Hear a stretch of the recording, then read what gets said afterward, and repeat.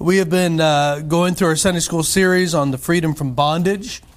We've spent a lot of different topics going on here. I think one of the largest takeaways so far is this, that God wants to use you, but sometimes, many times, most of the times, He's got to deliver us of our own bondages so we can help others be delivered from their bondage. He's got to prepare us. He had to prepare Moses and get him ready to go back to do what He's called him to do. And we know Moses is balked at it. He's like, now wait a minute. Yeah, you got the wrong guy, okay? And for 40 years, he's been fairly content, I guess, watching sheep and married and children and living life. And here God shows up. And I tell you, that's a lot of... I've noticed a pattern. It seems like God tends to show up that way a lot when people are just busy about their life and doing what they ought to do and being where they ought to be.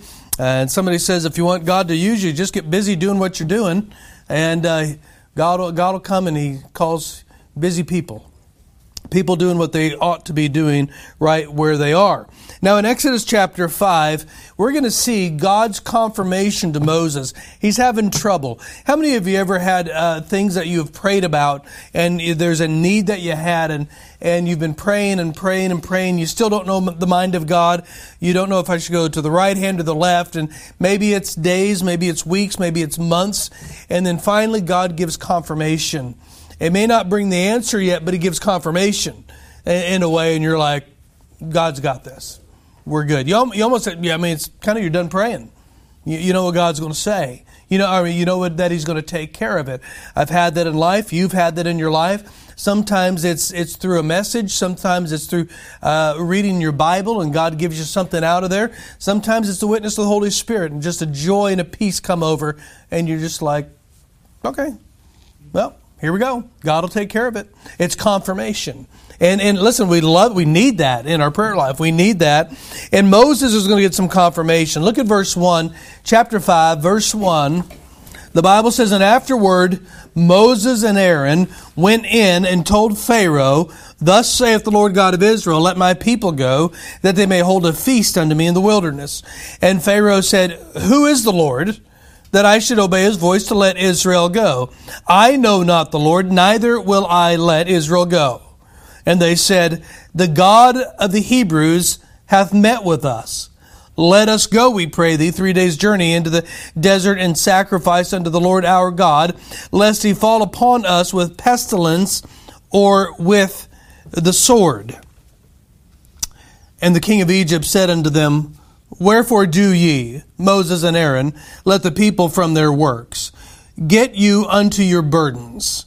And Pharaoh said, behold, the people of the land now are many, and you make them rest from their burdens. And Pharaoh commanded the same day the taskmasters of the people and their officers, saying, ye shall no more give the people straw to make brick, as heretofore. Let them go and gather straw for themselves. Let them go and gather straw for themselves. You know, there's times when we go through seasons of life, and we go through seasons of life with unmet expectations and doubts.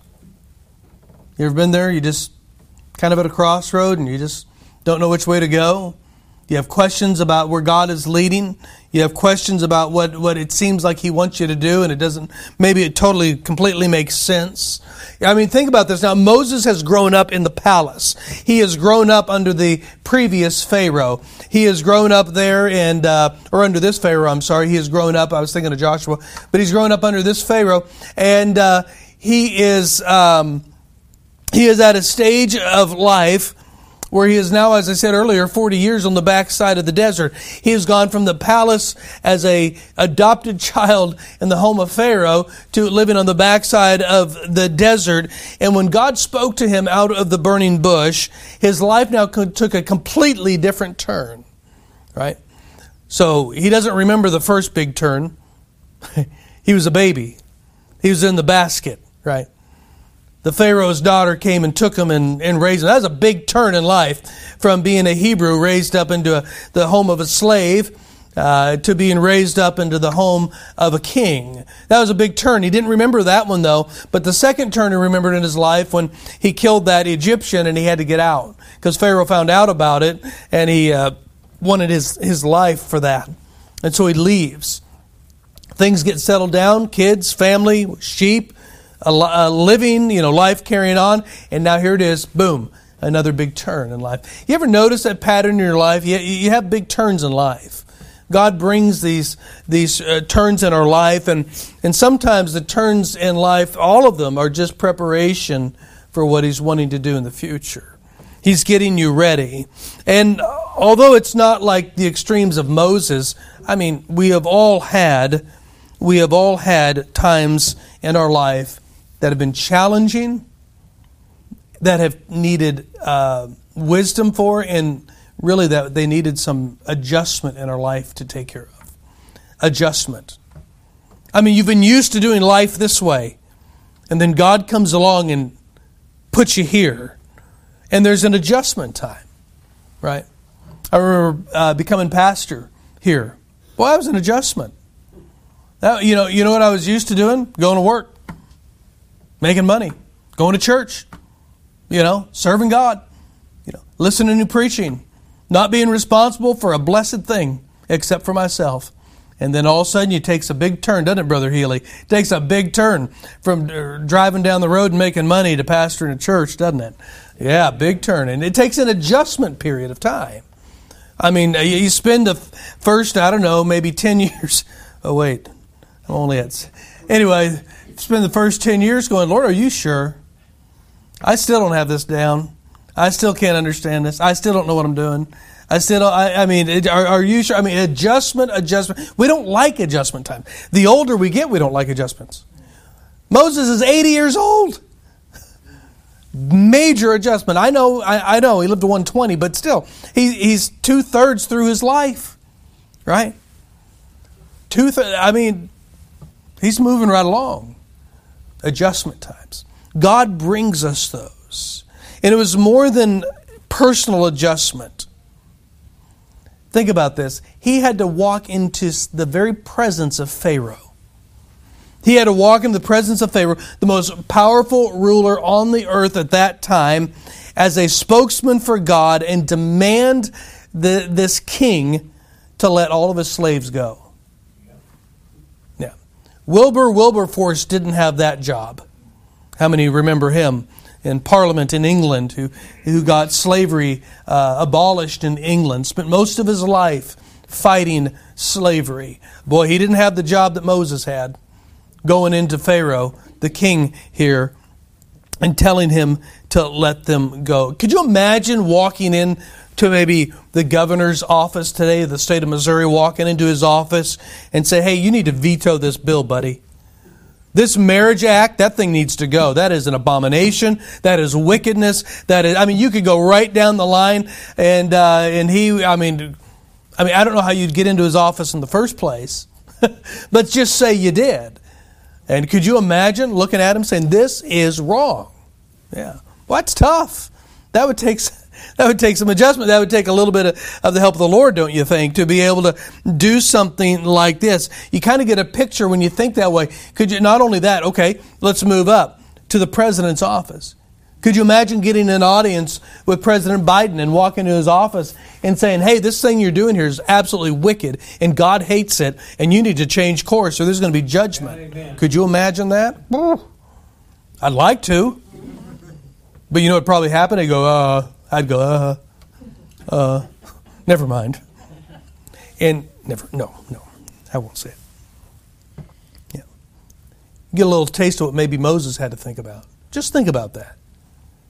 Now, he had an audience with him. How could he get an audience? Well, God had already orchestrated that, didn't he? It was at his adopted dad. He already had an avenue in, but he's coming back on some pretty bad circumstances. Like, his head was asked for already because he killed a guy. And here he shows up 40 years later. Hey, Dad. Sort of. Yeah. Pretty big deal, isn't it? It really is. But God had appeared to Moses. He gave him the assurance that he'd be with him. That's really all it takes, isn't it? Are you sure God's with you? If you're sure God's with you, I tell you what, it's an amazing thing that what we can do for Him and serve Him, if we're convinced that God is with us. Remember, later Moses is going to say, if you don't go with me, I don't want to go. Right? If you don't come along with, I have no desire to go wherever this is, where you are. That should be our cry, right?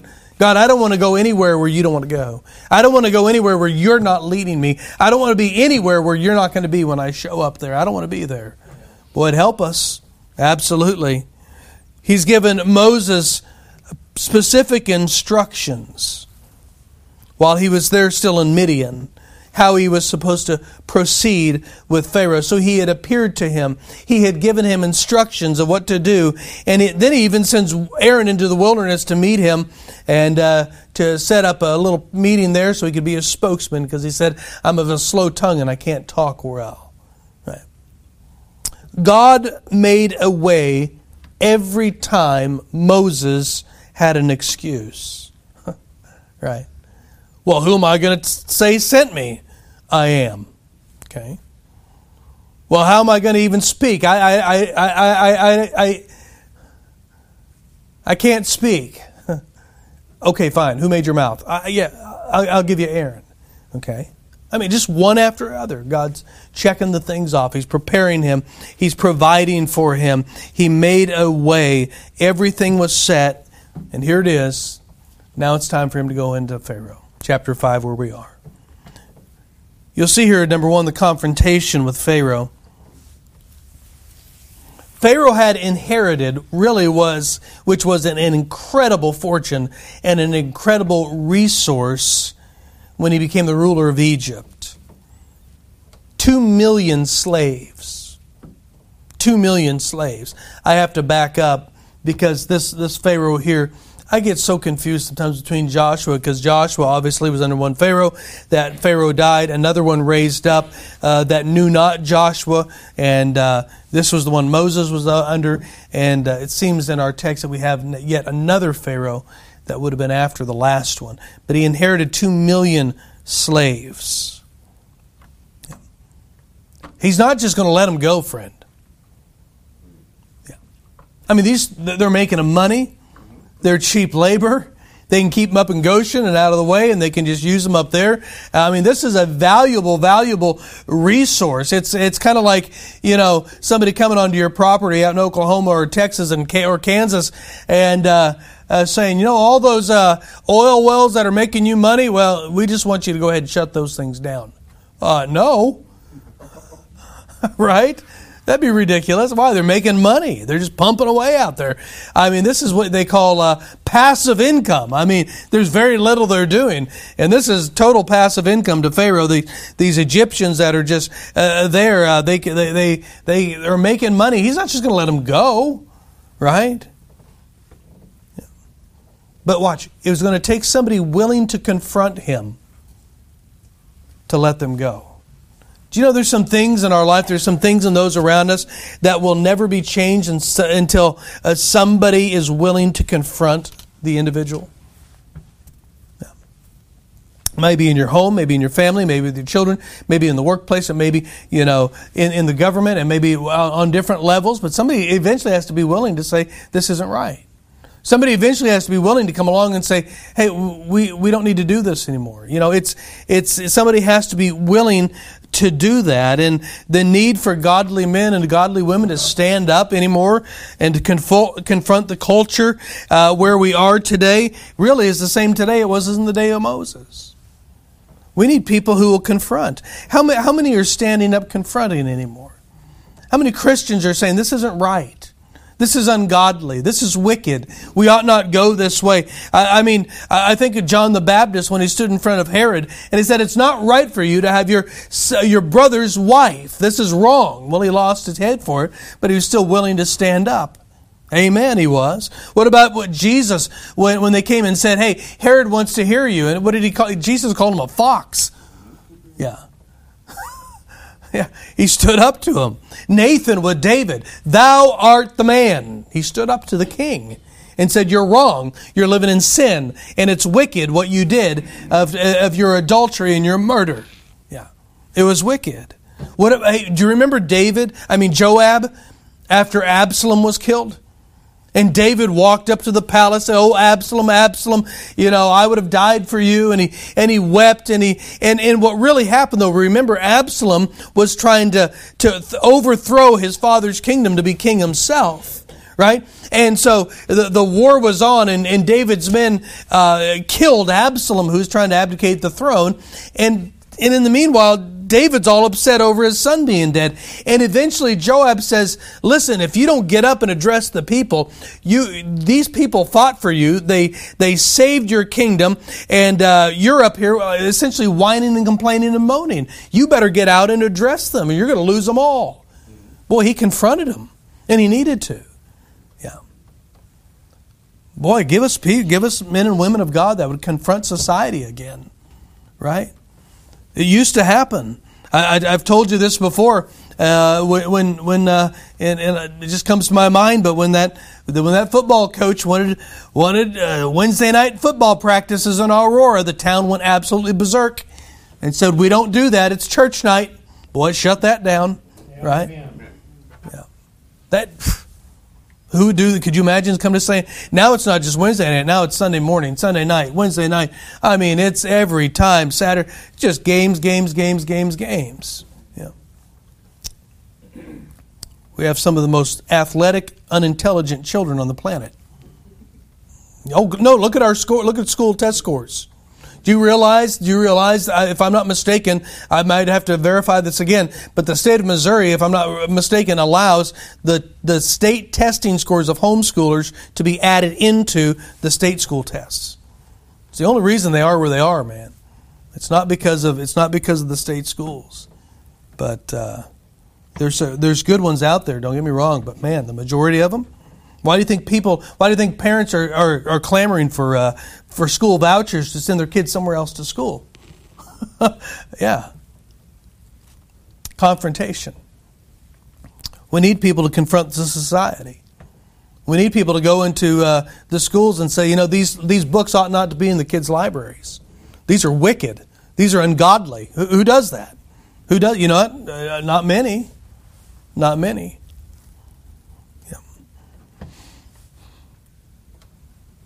And there's people that march through the streets for all sorts of causes. Yeah. All sorts of stuff they're marching out there. For abortion rights, for anti-fascist, anti-this, BLM, all of the, they're blocking streets. They're marching all over the place, screaming and looking like absolute fools. These sodomite parades that are just the most vulgar wickedness that goes on. And boy, they march for that, and they march for this, and march for that right, and that march for that right, carry signs and do this. But you know what? Where are we? I think it's a fair question. I think it's a very fair question. While we wring our hands over the condition of our culture, where have we been? How many have seen an anti-abortion protest in the Springfield area recently? Maybe it's been a while. I haven't. It's been years ago. Years ago. Yeah, just peacefully standing out there with signs. See the lady in England that was arrested for praying across from the abortion clinic?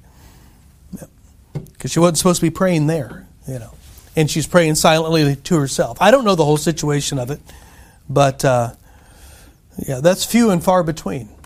It really is.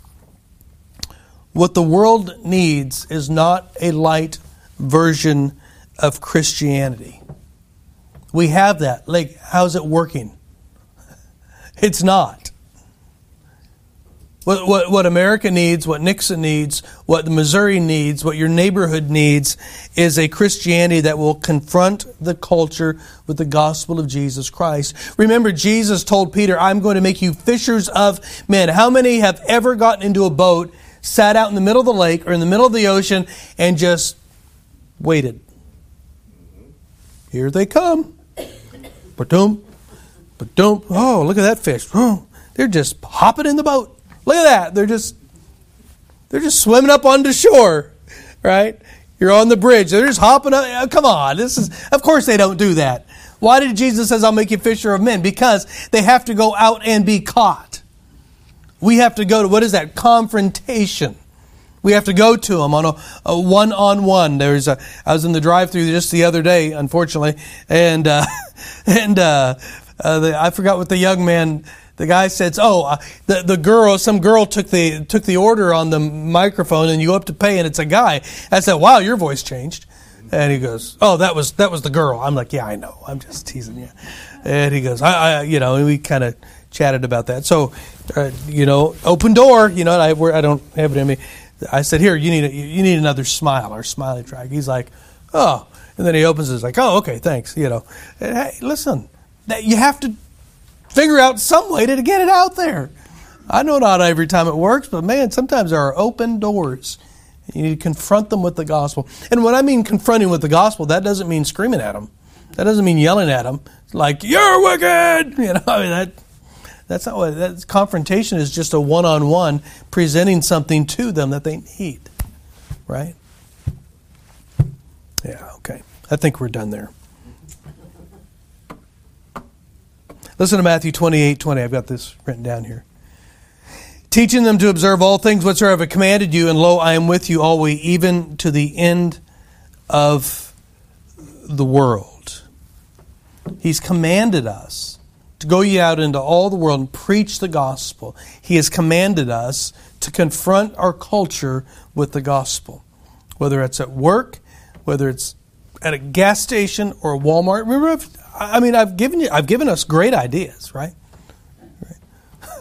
Go to Walmart and just put tracts in the towels, or all the towels. Just start shoving them in there. And there's all sorts of fun ways. Ask the Lord. The Bible says in Psalms that God is the giver of witty inventions. Say, God, give me something really clever to do with these tracts. Well, I'll tell you, you might be surprised. Yeah. Yep. Confront the culture with the gospel. Confront them with the gospel. Moses had a confrontation with Pharaoh. He had a confrontation with Pharaoh. It had a purpose. Some confrontation doesn't have purpose. Sometimes it ends up and you're like, well, that was pointless. Right? You ever say, I'm going to talk to the person about, I'm going to go to my neighbor and we're going to talk about this, or that. Or, that didn't work. Sometimes people have things to do and it really doesn't have any purpose to it. But this one had purpose. Moses approached Pharaoh with a specific purpose. Look at verse 1, would you please again? And afterward Moses and Aaron went in and told Pharaoh, thus saith the Lord God of Israel, let my people go, that they may hold a feast unto me in the wilderness. That's pretty purposeful, right? Isn't it? A pretty bold command. Let my people go. How did he get that boldness? Well, he wasn't acting on his own authority. He was speaking for God. Well, that's where you get your authority. Yeah. That's where you get the boldness to say, listen, unless you come into a saving knowledge of Jesus Christ, you're going to die and go to hell. And you need to be saved. God loves you. How can you say that with such authority? Because God is the one who said it. See, Moses has this authority. He immediately told Pharaoh whose power he was coming in, whose authority he was coming in. Thus saith the Lord God of Israel. Yeah. Pretty bold, wasn't it? Amen. That's why I really struggle with preachers who preach with zero boldness. You are preaching the very Word of God. If you're preaching the Word of God, you should be able to preach boldly and with assurance and clarity and everything else. Why? Because not me. It's not what the person's saying. It's what the Word of God says. Maybe you don't believe the book. That could be the problem. Yeah. Let my people go, he said. It was clear. He said it's from God. It's pretty clear. And when he said that he wanted his people to go free, it wasn't simply just to just go out and have a play date, right? Could you give us the day off? Could we have recess? We're getting tired. It wasn't that at all. He said they were going to go out and hold a feast. Now, this word feast here isn't talking about just going out and having a meal. We're going to go have a picnic. Can we go 3 days out and have a big picnic? Right? And we got all the stuff put together. No, this was not that type of feast. This was a time of worship. Worship. Moses told Pharaoh, God said, let my people go. 3 days journey out to have a feast, to worship me. Yeah. Look at Exodus, back in Exodus 4. Look at verse 21 through 23. You'll see this here. And I said unto thee, let my son go, that he may serve me. And if thou refuse to let him go, behold, I will slay thy son, even thy firstborn. And it came to pass, by the way, in the inn, that the Lord met him and sought to kill him.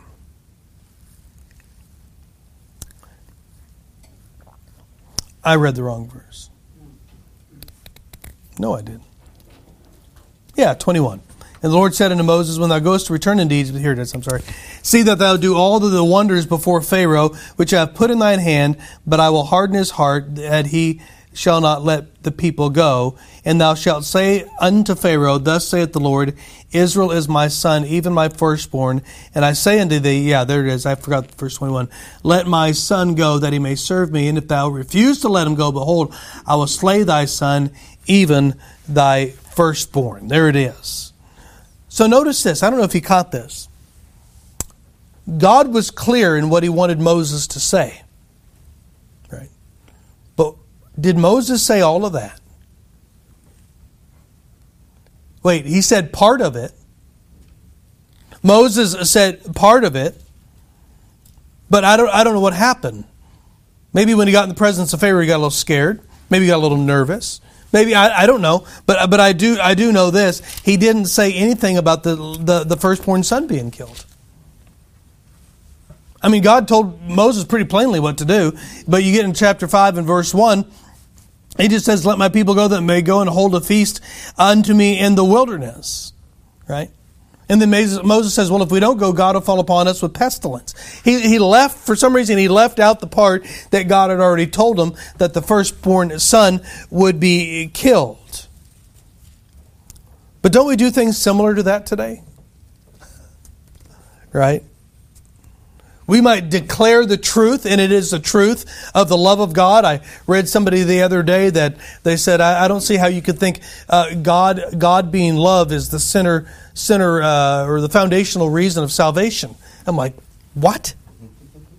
I mean, people say some of the bizarrest stuff sometimes. Behold what manner of love the Father hath bestowed upon us, that we should be called the sons of God. And this person said, well, it wasn't just love, right? It was a Calvinist. They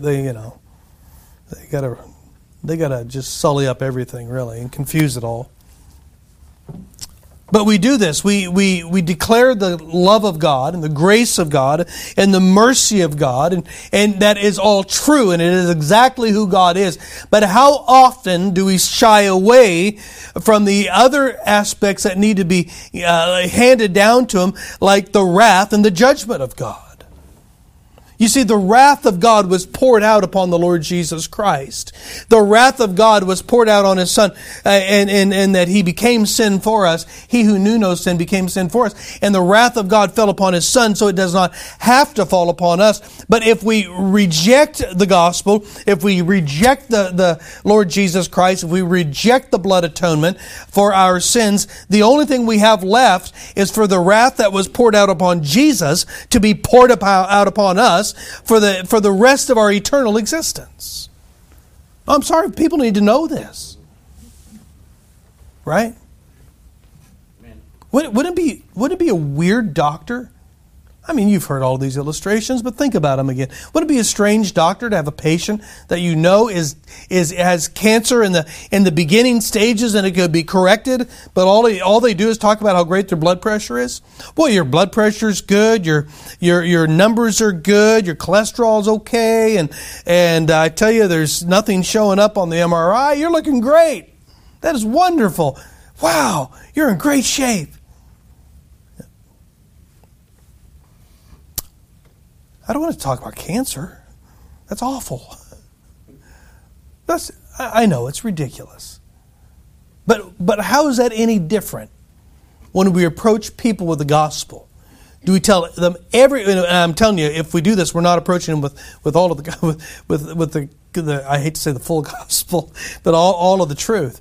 But say how wonderful God is, and He is, and how God is love, and He is, and how He's mercy, and He is. Why is He love? Why is He mercy? Because there's judgment.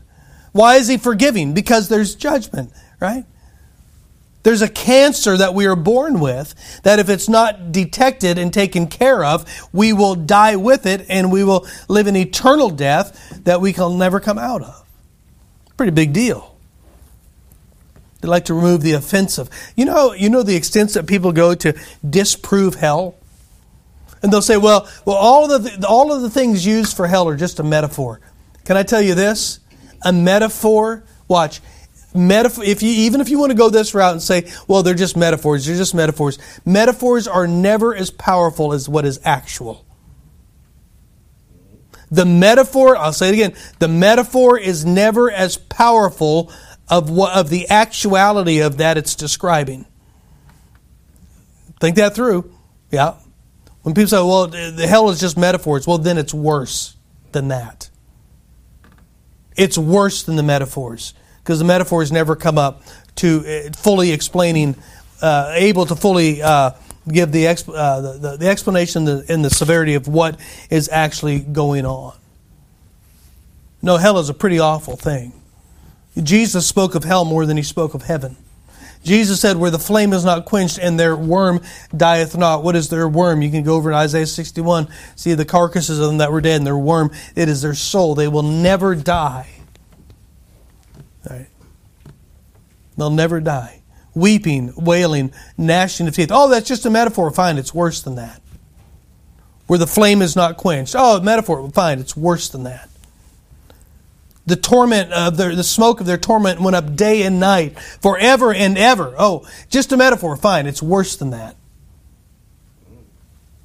Yep. Yep. If we're going to confront our culture with the truth of the gospel, if we really love them, maybe that's what it comes down to. The help that we need from God is to learn to love the world as God loves the world. We tell them. We tell them. You say, well, they might say they don't believe it. And okay, fine. Tell them anyway. Do you know how many people have, listen, you know how many people have left a doctor's office and just refused to believe what they were told? Yep. And they died with whatever they were. Sometimes that happens. I have a friend of mine who said, I was told I had this, and I refused to believe it. Yeah. Yep. It happens. It happens. Eventually Moses is going to get to the message of the judgment coming a little while later. But a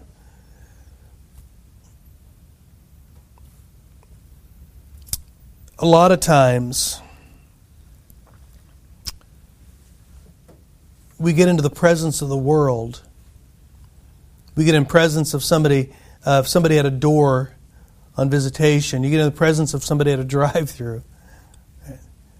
And at times you can kind of zip up. You ever left somewhere and go, what a chicken.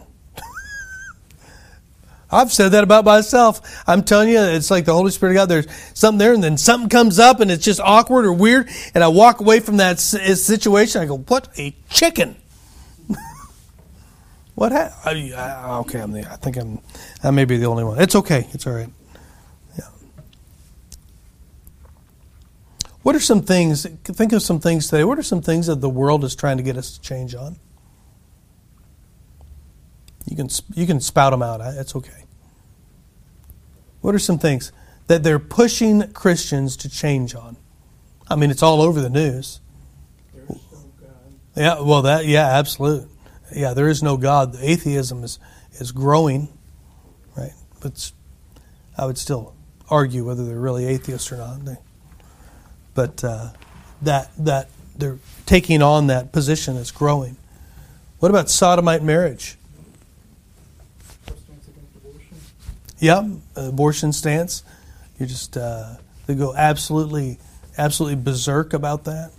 They view it as a positive good to kill their babies now. Yeah. For the They cheer about it at rallies. Yeah. Great thing we're doing. yeah. So there's some woman out with a shirt that said, "I had an abortion." It's like,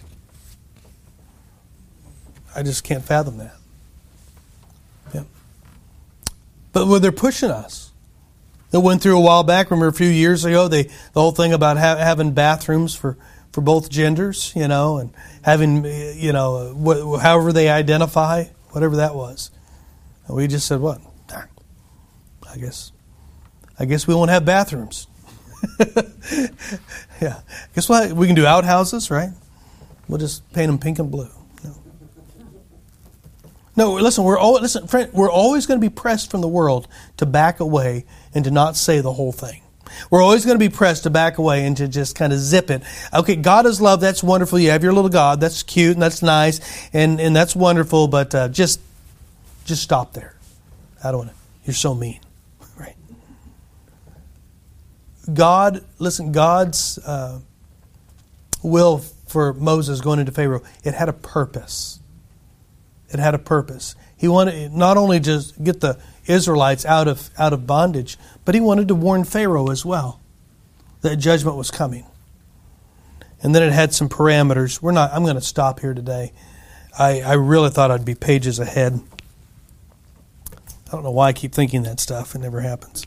But it had a purpose. Listen, we are called on to confront our culture today. We are called on not to listen. Listen, please. Not to be jerks. Totally different. Totally. If you really love the one that you're going after, it will temper your attitude and in the way you deal with them and talk to them and everything else.